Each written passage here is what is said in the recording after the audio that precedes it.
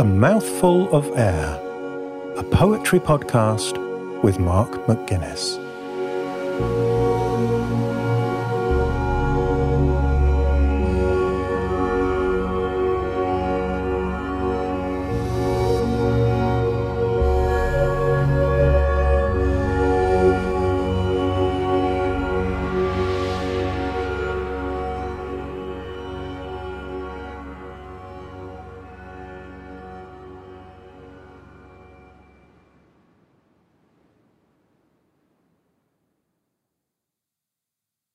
The Windhover by Gerard Manley Hopkins. To Christ our Lord. I caught this morning's minion, kingdom of daylight's dauphin, dappled dawn-drawn falcon, in his riding of the rolling level underneath him steady air, and striding high there, how he rung upon the rein of a wimpling wing in his ecstasy. Then off, forth on swing, as a skate's heel sweeps smooth on a bow bend. The hurl and gliding rebuffed the big wind. My heart in hiding, stirred for a bird, the achieve of, the mastery of the thing. Brute beauty and valour and act, oh, air, pride, plume, here buckle, and the fire that breaks from thee then, a billion times told lovelier, more dangerous, oh, my chevalier. No wonder of it, sheer plod makes plough down Scillian shine, and blue bleak embers, ah, my dear, fall, gall themselves, and gash gold vermilion.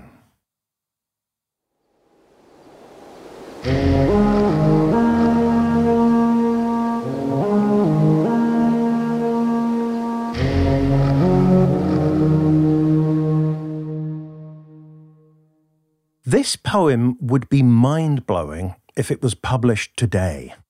But believe it or not, it was written in 1877.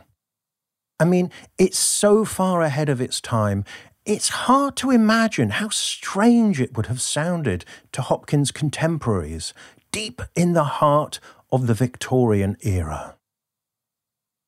You know, for reference, round about the same time, Tennyson was finishing his epic poem about King Arthur and his knights, the idols of the king. And then Hopkins comes along with this poem that is radically experimental and modern, that anticipates some of the big technical innovations of 20th century poetry. But at the same time, the poem has deep roots that we can trace all the way back to Anglo-Saxon poetry before the Middle Ages. So it's a poem that combines and embodies old and new. And it is a deeply and explicitly Christian poem that is also, at the same time, extremely sensuous, even sensual.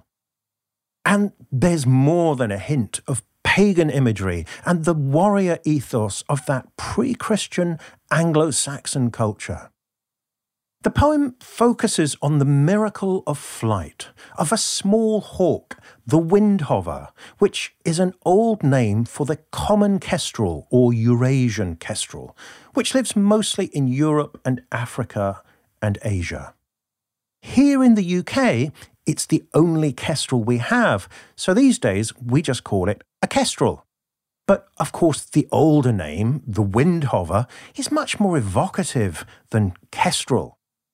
And it's called the Windhover because it does just that. It has this amazing ability to hover in the air, flapping its wings really fast. And it looks at the ground as it's hovering for some prey to snaffle. And then, when it sees a suitable target, it swoops down and grabs it.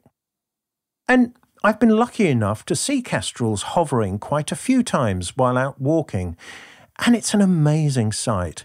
You know, it's almost like a cross between a hawk and a hummingbird. And this is the behaviour that Hopkins is describing in the poem. So it's a poem of tension between this tiny creature and the big winds that threaten to dislodge it and sweep it away. But it's maintaining its poise, it's holding the position, it's riding the wind. And it's a glorious sight that for Hopkins is symbolic of the glory of Christ. And he makes this very clear in his dedication, to Christ our Lord. By the way, this is another Anglo-Saxon link. I remember reading an old Anglo-Saxon text at college which argued that the sight of a hawk in the sky was proof of the Christian revelation because the hawk is shaped like a cross. And I wasn't entirely convinced by this, but my tutor explained that this was argument by analogy, which has fallen out of fashion somewhat since Anglo-Saxon times. So, there are a lot of tensions in the poem. They are embodied in the figure of this hawk riding the wind and in danger of being thrown off. And also between the traditional and experimental verse forms and between the pagan and the Christian, the sensuous and the spiritual. And we can easily trace these tensions into Hopkins' personality. He was a Catholic priest in the strict Jesuit order. Apparently, this poem was written when he was in North Wales, studying theology at St Bueno's College. So, presumably, he saw the Windhover while he was out walking. And as he says, "My heart in hiding stirred for a bird." So on the one hand, he was very strict, very disciplined, quite introverted, quiet, restrained personality. But on the other hand, in the poem, I hope you can hear as I read it, it's a poem of explosive, ecstatic joy. And the sight of the hawk spoke to Hopkins of an explicitly Christian revelation. But, he expresses it in such vivid language that whether we're Christians or not, it's a really joyous and exhilarating and exciting poem to read. Okay, I think we'd better start by orienting ourselves in exactly what's going on in the poem, because it is a very disorienting poem, and I think deliberately so. I've read it hundreds of times, but you may well have just listened to this for the first time and thought, what on earth is going on here? The words and the images tumble out so fast, and that's by design. Hopkins wants to knock you off your feet and sweep you along like the hawk in the wind.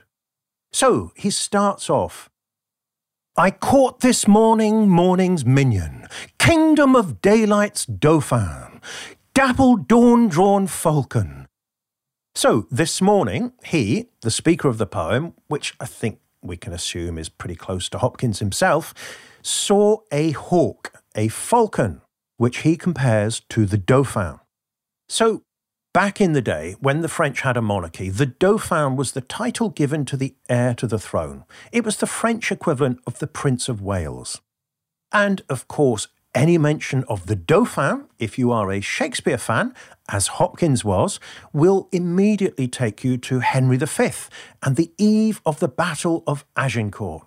And I have no doubt that Hopkins intended us to think of the dauphin in this scene boasting about his horse. "What a long night is this! I will not change my horse with any that treads but on 4 pasterns. Tcha! He bounds from the earth as if his entrails were hairs. Le cheval volant, the Pegasus, qui a des narines de feu. When I bestride him, I soar. I am a hawk. He trots the air." So the Dauphin describes his horse as le cheval volant, the flying horse, the Pegasus, which of course we know is associated with poetry, and he says it has narines de feu, nostrils of fire. And when he mounts the horse, he compares himself to a hawk riding the air. And so in the Windhover, Hopkins is returning the favour, comparing the hawk riding the air to the dauphin. "I caught this morning's minion, kingdom of daylight's dauphin, dappled dawn-drawn falcon, in his riding of the rolling level underneath him steady air, and striding high there, how he rung upon the rein of a wimpling wing in his ecstasy. So, in these opening lines of the poem, Hopkins hangs the hawk up for our contemplation, just as it hangs itself in the sky. And he does it in this incredibly rich language. Kingdom of daylight's dauphin, dappled dawn-drawn falcon. You can hear the alliteration, those repeated D sounds. And the combination of the sound patterns and the imagery creates a dappled effect that is very characteristic of Hopkins' poetry. So he hangs the hawk up there, just after that dedication to Christ our Lord, and he compares it to the Dauphin. And in one of his letters, Hopkins says explicitly that he intends the Windhover to be the symbol or analogue of Christ, Son of God, the supreme chevalier. Chevalier is obviously knight. And apparently this was a thing in medieval writing, to compare Jesus to a knight in shining armour. And it probably felt natural to Hopkins, given that his order, the Jesuits, was founded by a soldier, St. Ignatius of Loyola, and Jesuits were often referred to as God's soldiers. It also explains why Hopkins wrote another poem about a soldier, a 19th century British redcoat, and compared him to Jesus. Okay, back to the Windhover. Then off, forth on swing, as a skate's heel sweeps smooth on a bow bend, the hurl and gliding rebuffed the big wind. My heart in hiding, stirred for a bird, the achieve of, the mastery of the thing. So the Windhover doesn't just hover, he can glide as smoothly as an ice skate, and the hurl and gliding of the bird rebuffed the big wind. And that word rebuffed suggests that, weirdly, the tiny bird is equal to the wind and its buffeting. The Windhover can rebuff it, resist it, and drive it back. And I do think we are intended to pick up the word buffeting, hiding inside the word rebuffed, suggesting the way that the hawk is buffeted by the wind and somehow manages to repel it. And as he watches the bird riding the wind, Hopkins tells us, my heart in hiding, stirred for a bird, the achieve of, the mastery of the thing. That's a very telling phrase, isn't it? My heart in hiding. It suggests that Hopkins sees himself as quite an introverted, withdrawn, timid person. He's nowhere near as brave and bold as the hawk, let alone Jesus. But he says his heart stirs at the sight, the achieve of, the mastery of the thing. Okay, so that's the first 8 lines. And that number should be a clue for us, shouldn't it? Because if you've been listening to this podcast for a while, your poetic radar must be twitching, and you're probably wondering whether this might be a sonnet. Because the basic structure of the Petrarchan sonnet, as Mimi Calvati told us way back in episode 3, is 8 lines, called the octave, where the poet sets the scene or gives us one point of view, followed by 6 lines, the sestet, which gives us another perspective on the subject. And indeed this is a sonnet, so we should expect a turn at this point, as the poet shifts or pivots into another way of looking at the subject, which is exactly what we get. Brute beauty and valour and act, oh, air, pride, plume, here buckle. And the fire that breaks from thee then, 1,000,000,000 times told lovelier, more dangerous, oh my chevalier. Again, you might be forgiven for asking, what exactly is going on here? So let's zoom in for a closer look. The 9th line is basically a summing up of everything that he's described in the octave. Brute beauty, valour, act, i.e. action, air, pride, and the plume, the feathers of both the hawk and the knight in armour. So he lists these things, and then he says that here they buckle. All of these things buckle. So there's an enormous amount of weight brought to bear on that word, buckle. But what does Hopkins mean by it? I mean, to us, we probably think of the buckle on a shoe. But there are other meanings for that word. And by the way, scholars have been arguing about the meaning of this word in the Windhover since it was published. And there are various interpretations that have been put forward. Firstly, our modern meaning of clasp or fasten together could well be relevant here, which would mean that Hopkins is saying that all of these things come together and are joined together in the figure of the bird, who we should also remember is Christ. Other, older meanings of buckle are to prepare for battle and to engage with the enemy. The word pops up in this sense several times in Shakespeare's history plays, which we've already seen were in Hopkins' mind as he wrote The Windhover. And a buckler, which also appears in those plays, was a small shield used in hand-to-hand combat. So, the modern shoe buckle and the buckling of medieval warriors have quite different associations, but what they have in common is that they are about bringing things together, whether gently or violently.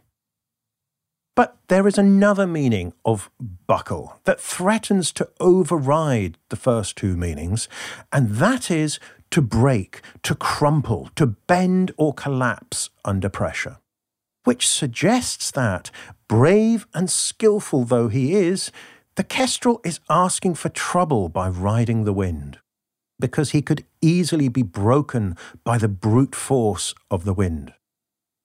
Hopkins might also be thinking of another line from Shakespeare in Much Ado About Nothing, when Benedict says to Margaret, "I give thee the bucklers," meaning I give in, I surrender. So, which of these three basic meanings of buckle should we choose? Well, I don't see why we shouldn't go for all of them at once. Right from the beginning of the poem, there is clearly some kind of military metaphor going on, so it feels natural to pick up on those military senses of the word buckle, and to see the hawk arming itself for battle, clashing with the wind like an opponent, and buckling under the blows it receives. So he's fighting the wind, but he's also joining with it, buckling with it in that sense. And if we look at the scene the way a theologian or a philosopher might look at it, we can see that even though the hawk and the wind might appear to be antagonists in conflict with each other, ultimately the two sides can be seen as part of a larger whole. And remember that the Windhover is a symbol of Christ, and it is a commonplace of Christian theology that the crucifixion was a paradoxical moment, the moment of Jesus' greatest suffering and humiliation, when his body was broken, when it buckled, but it was also a glorious moment, the moment of his greatest triumph. And this is pretty well what Hopkins says next. And the fire that breaks from thee then, a billion times told lovelier, more dangerous, O my chevalier. So immediately after the word buckle, we get and, capital A-N-D, the fire that breaks from thee then. And I think this sentence has got to be deliberately ambiguous and suggestive. It's hard to pin down exactly what he means by this fire, but I think we can feel it, can't we? A fire breaking from the hawk that is lovely and dangerous, and evidently holy and glorious. And it's possible that the change of pronouns here, from he and his and him in the octave describing the kestrel, to thee here, means that Hopkins has maybe turned from contemplating the bird to addressing Christ. The poem is addressed to Christ, our Lord, after all. My overall impression here is of language itself buckling under the weight of meaning and the sheer energy of Hopkins's verse as he struggles to express something that is really ineffable, which again is entirely appropriate to his religious subject. And just as we might be scratching our heads and wondering what he's getting at, the poet steps in and tries to steady us with a couple of closing analogies. No wonder of it, sheer plod makes plough down Scillian shine, and blue bleak embers, my dear, fall, gall themselves, and gash gold vermilion. Okay, if you're wondering what Scillian is, then so did I. A trip to the dictionary reveals that it's an old-fashioned poetic word for a furrow of earth being turned over by a plough. So he's saying that the plodding of the ploughman is exactly what makes the plough shine. And the second image makes a similar point, that it's precisely when the embers of a fire fall that they gash gold vermilion. They reveal the glowing heart of the fire within. So, these two arguments by analogy seem to be driving the point home that glory is found in unlikely places, often at the point of greatest danger or greatest endurance, or even the moment of falling. Okay, so that's the gist of what's going on in the poem and in the poet's mind, as far as I can decipher it. But it's really the style of this poem that makes it such a startling and unforgettable experience. So, as I said, the poem has the clear division between the octet and the sestet of the classic Petrarchan sonnet. And in one sense, Hopkins keeps very closely to the traditional form. He adheres very strictly, even absurdly strictly, to the traditional rhyme scheme, the rhyming pattern, which in the first 8 lines goes A, B, B, A, B, B, A. In other words, there are only 2 rhymes. So you've got 2 couplets, those B rhymes, nestled inside each quatrain, and enclosing them, enveloping them, are the A rhymes that appear before and after each couplet. And as I've said before on the podcast, the Petrarchan sonnet was originally written in Italian, and it's much easier to find rhymes in Italian than it is in English. So a lot of English poets tend to fudge this bit or vary it so that they don't have to find 2 lots of 4 rhymes. But Hopkins doesn't fudge it. His A rhymes are king, wing, swing, and thing. And his B rhymes are riding, striding, gliding, and hiding. So, not only does he use nice full rhymes for the A and the B rhymes, but these 2 sets of rhymes even rhyme with each other. They are different because of the stress pattern. King, wing, swing, and thing are masculine rhymes, meaning that they end with a stressed syllable. And riding, striding, gliding, and hiding are all feminine rhymes, which simply means that they end with an unstressed syllable.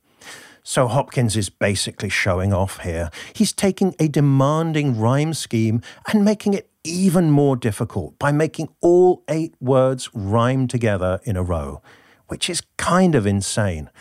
Off the top of my head, I can't think of anyone else who has done this, for obvious reasons. And then in the sestet, the last 6 lines, he again goes for the most difficult of the various traditional options, allowing himself just 2 rhymes, and rhyming here, chevalier, and dear, which are relatively ordinary rhymes. But then he ends with a flourish, rhyming billion, Scillian, and vermilion, which is pretty ostentatious. I mean, firstly, we have to get the dictionary out for Scillian. Next, he's rhyming 3 syllables in all 3 lines. And just for good measure, he ends with a 4-syllable word, vermilion. So these rhymes are really calling attention to themselves. And I haven't even touched on all the internal rhymes buried in the middle of the lines that are scattered throughout the poem. Which means that Hopkins is pushing rhyme about as far as you can before it starts to sound ridiculous. And maybe for some people it does sound ridiculous. I mean, I wouldn't protest too much if you said, look, come on, this is too much. It's too distracting and I can't take it seriously. So, whether we like it or not, Hopkins sticks extremely strictly to the traditional rhyme pattern. But in another way, he's very free and easy in his use of the sonnet form, and that way is the meter. So, we've encountered quite a few poems on this podcast that are written in a very regular meter, based on set patterns of stressed and unstressed syllables. The most common meter we've seen for sonnets is the good old iambic pentameter, which goes ti-tum, ti-tum, ti-tum, ti-tum, ti-tum. And this was the default meter for sonnets in English up to the 19th century. But Hopkins doesn't use iambic pentameter. He uses something that he calls sprung rhythm, where there is a set quantity of stresses per line, but the number of syllables can vary quite dramatically, in order, he says, to capture the natural rhythms of speech, and in particular the expressive rhythms of emotionally charged speech. Now, scholars have spent an awful lot of time and ink debating exactly what Hopkins meant by sprung rhythm and whether it really works in the way he described it. But you will be very pleased to know we are not going to go down that rabbit hole today. The essential point is that he is writing in a mode where stress patterns are governed more by expressive rhythms of speech than by a regular metrical beat. And in one sense, this is very modern, isn't it? It clearly anticipates the free verse revolution of the early 20th century, which led to the situation we have today, where most poets don't write in a regular meter. They base the rhythm of the poetry on the rhythms of speech. And this is what Hopkins was doing all the way back in 1877. So in that sense, The Windhover is a very modern poem. But sprung rhythm also harks back to a very old metrical tradition in English, and that is stress meter, where the number of stresses in the line are regular, but the number of syllables between them can vary. Hopkins himself said that he wasn't inventing sprung rhythm so much as rediscovering it from folk songs and Shakespeare and other older poets. And we have encountered stress meter on this podcast before, in the anonymous ballad, The Unquiet Grave, back in episode 22. And also, although I didn't talk about the meter in that episode, in the medieval song I read last Christmas, I Sing of a Maiden, in episode 42. Another thing that links the Windhover to this older poetic tradition is Hopkins's use of alliteration, which is the repetition of consonant sounds at the start of words. For example, we can easily hear repeated M sounds in the first line of the poem and D sounds in the second line. I caught this morning morning's minion, kingdom of daylight's dauphin, dappled dawn-drawn falcon. Alliteration is a governing sonic principle in a lot of medieval poetry, such as Gawain and the Green Knight or Piers Plowman. And as I said, we can trace it all the way back to Anglo-Saxon poetry, to the age of Beowulf. Some poets use alliteration sparingly and subtly, but not Hopkins. If we include the dom of kingdom, then in the second line, Hopkins has given us no less than 6 words in a row beginning with the letter D. Kingdom of daylight's dauphin, dappled dawn-drawn falcon. And this sounds kind of mad, but maybe not so much when we compare it to the opening lines of William Langland's 14th century poem, Piers Plowman. In a summer season, once softer was the sunna, he shop me into shrouders, as ye a shepherd were. Which roughly translates as, in a summer season when soft was the sun, I dressed myself in clothes as if I were a shepherd. So you could say, as Hopkins actually did, that he was reviving an older poetic tradition as much as he was anticipating the free verse of the 20th century. But one thing that separates Hopkins from this older alliterative tradition is that poets generally choose to have either a lot of rhyme in their poem or a lot of alliteration. They generally don't do both at once. But as you can hear, Hopkins does. He has absolutely slathered the poem in alliteration, as well as assonance, which is basically rhyming on the vowel sounds rather than the consonants. So, for example, the big wind is assonance. And we've seen that he's also laying the rhyme on incredibly thick. So what Hopkins is doing is really idiosyncratic, to put it very mildly. I mean, you have to be a genius to get away with this, which, fortunately, he was. Now, personally, I have been foolhardy enough to translate Chaucer and to imitate poets like John Donne and William Blake and T.S. Eliot in my own poetry. But I would never dream of trying to imitate Hopkins, because I know for a fact I would fall flat on my face. And even Hopkins, you could say, doesn't get away with it entirely. You know, there are moments in this poem when I think he's taking it a bit too far. You know, my heart stirred for a bird, and rhyming Cillian and vermilion, and how he rung upon the rein of a wimpling wing, are teetering on the brink of ridiculousness. And it would be quite easy to parody Hopkins if we didn't love him so much. Anyway, the main point I'm making here is that Hopkins' use of poetic form, especially his use of sprung rhythm, is a bit like his use of the word buckle, because you can read it or experience it in several different ways, and maybe all of them at once. You could see sprung rhythm as anticipating 20th century free verse. You could see it harking back to the Anglo-Saxon roots of English poetry. Or you could see it as a collision or a joining of the two ways of writing. Hopkins is buckling them together, and maybe they are fighting each other and jangling rather than chiming together. So, Hopkins is not everybody's cup of tea, but he's definitely one of my favourite poets. And this is one of my favourite poems.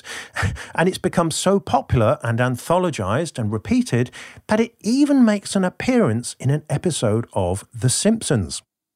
And believe it or not, the Simpsons character actually does a pretty good reading of the poem. If I can find a legal version on YouTube, I will link to it in the show notes for your enjoyment. And because this is one of my favourite poems, I've known from the start that I wanted to do it on the podcast. And I must admit, I've been working myself up to it because I'd say it's probably the most challenging poem to read out of all the poems that I've recorded so far. Even that Shakespeare speech where I was yelling so loud that my wife got quite alarmed at the other end of the house.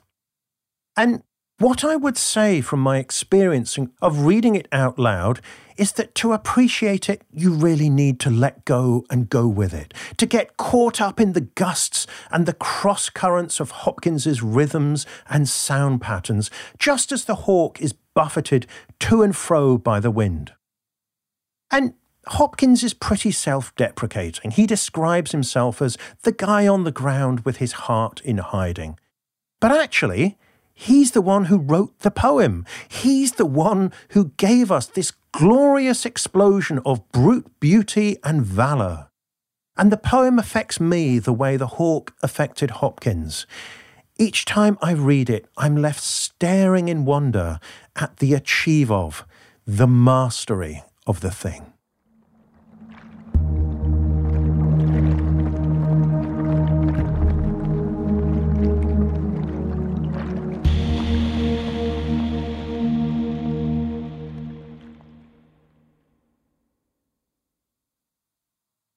The Windhover by Gerard Manley Hopkins. To Christ our Lord. I caught this morning's minion, kingdom of daylight's dauphin, dappled dawn-drawn falcon, in his riding of the rolling level underneath him steady air, and striding high there, how he rung upon the rein of a wimpling wing in his ecstasy. Then off, forth on swing, as a skate's heel sweeps smooth on a bow bend, the hurl and gliding rebuffed the big wind. My heart in hiding, stirred for a bird, the achieve of, the mastery of the thing. Brute beauty and valour and act, oh, air, pride, plume, here buckle, and the fire that breaks from thee then, a billion times told lovelier, more dangerous, oh, my chevalier. No wonder of it, sheer plot makes plough down Scillian shine, and blue bleak embers, ah, my dear, fall, gall themselves, and gash gold vermilion.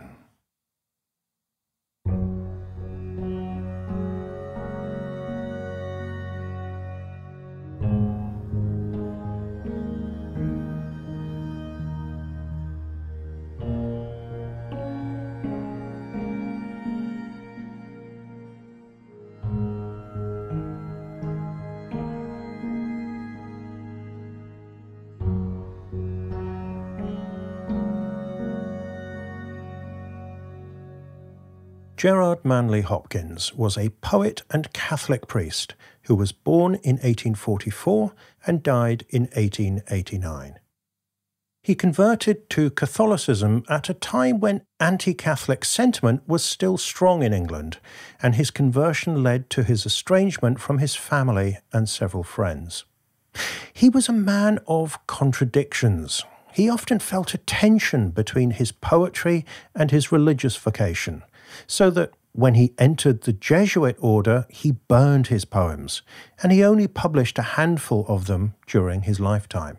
He suffered periods of depression throughout his life, but his poems express moods of extreme joy as well as despair. On his deathbed, his last words are recorded as, "I am so happy, I am so happy, I loved my life." In 1918, 30 years after Hopkins' death, his friend Robert Bridges published the first collected edition of his poems, and he is now regarded as one of the major poets of the 19th century.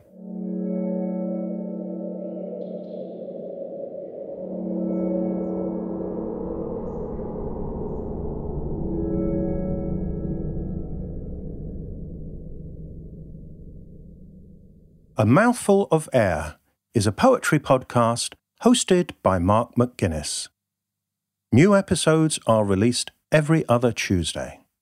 If you enjoy the show and you'd like to help me reach more poetry lovers, you can do this by telling a friend about it or by taking a few seconds to leave a rating or even a brief review on Apple Podcasts.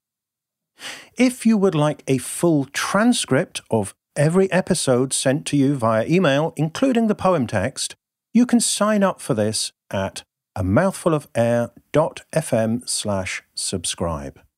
If you'd like to follow the show on social media, you can find all the links as well as a full episode archive at amouthfulofair.fm. The music and soundscapes for the show are created by Javier Whaler. Sound production is by Breaking Waves, and visual identity by Irene Hoffman. A Mouthful of Air is produced by the 21st Century Creative, with support from Arts Council England via a National Lottery Project grant. Thank you for listening. I'll be back soon with another poem.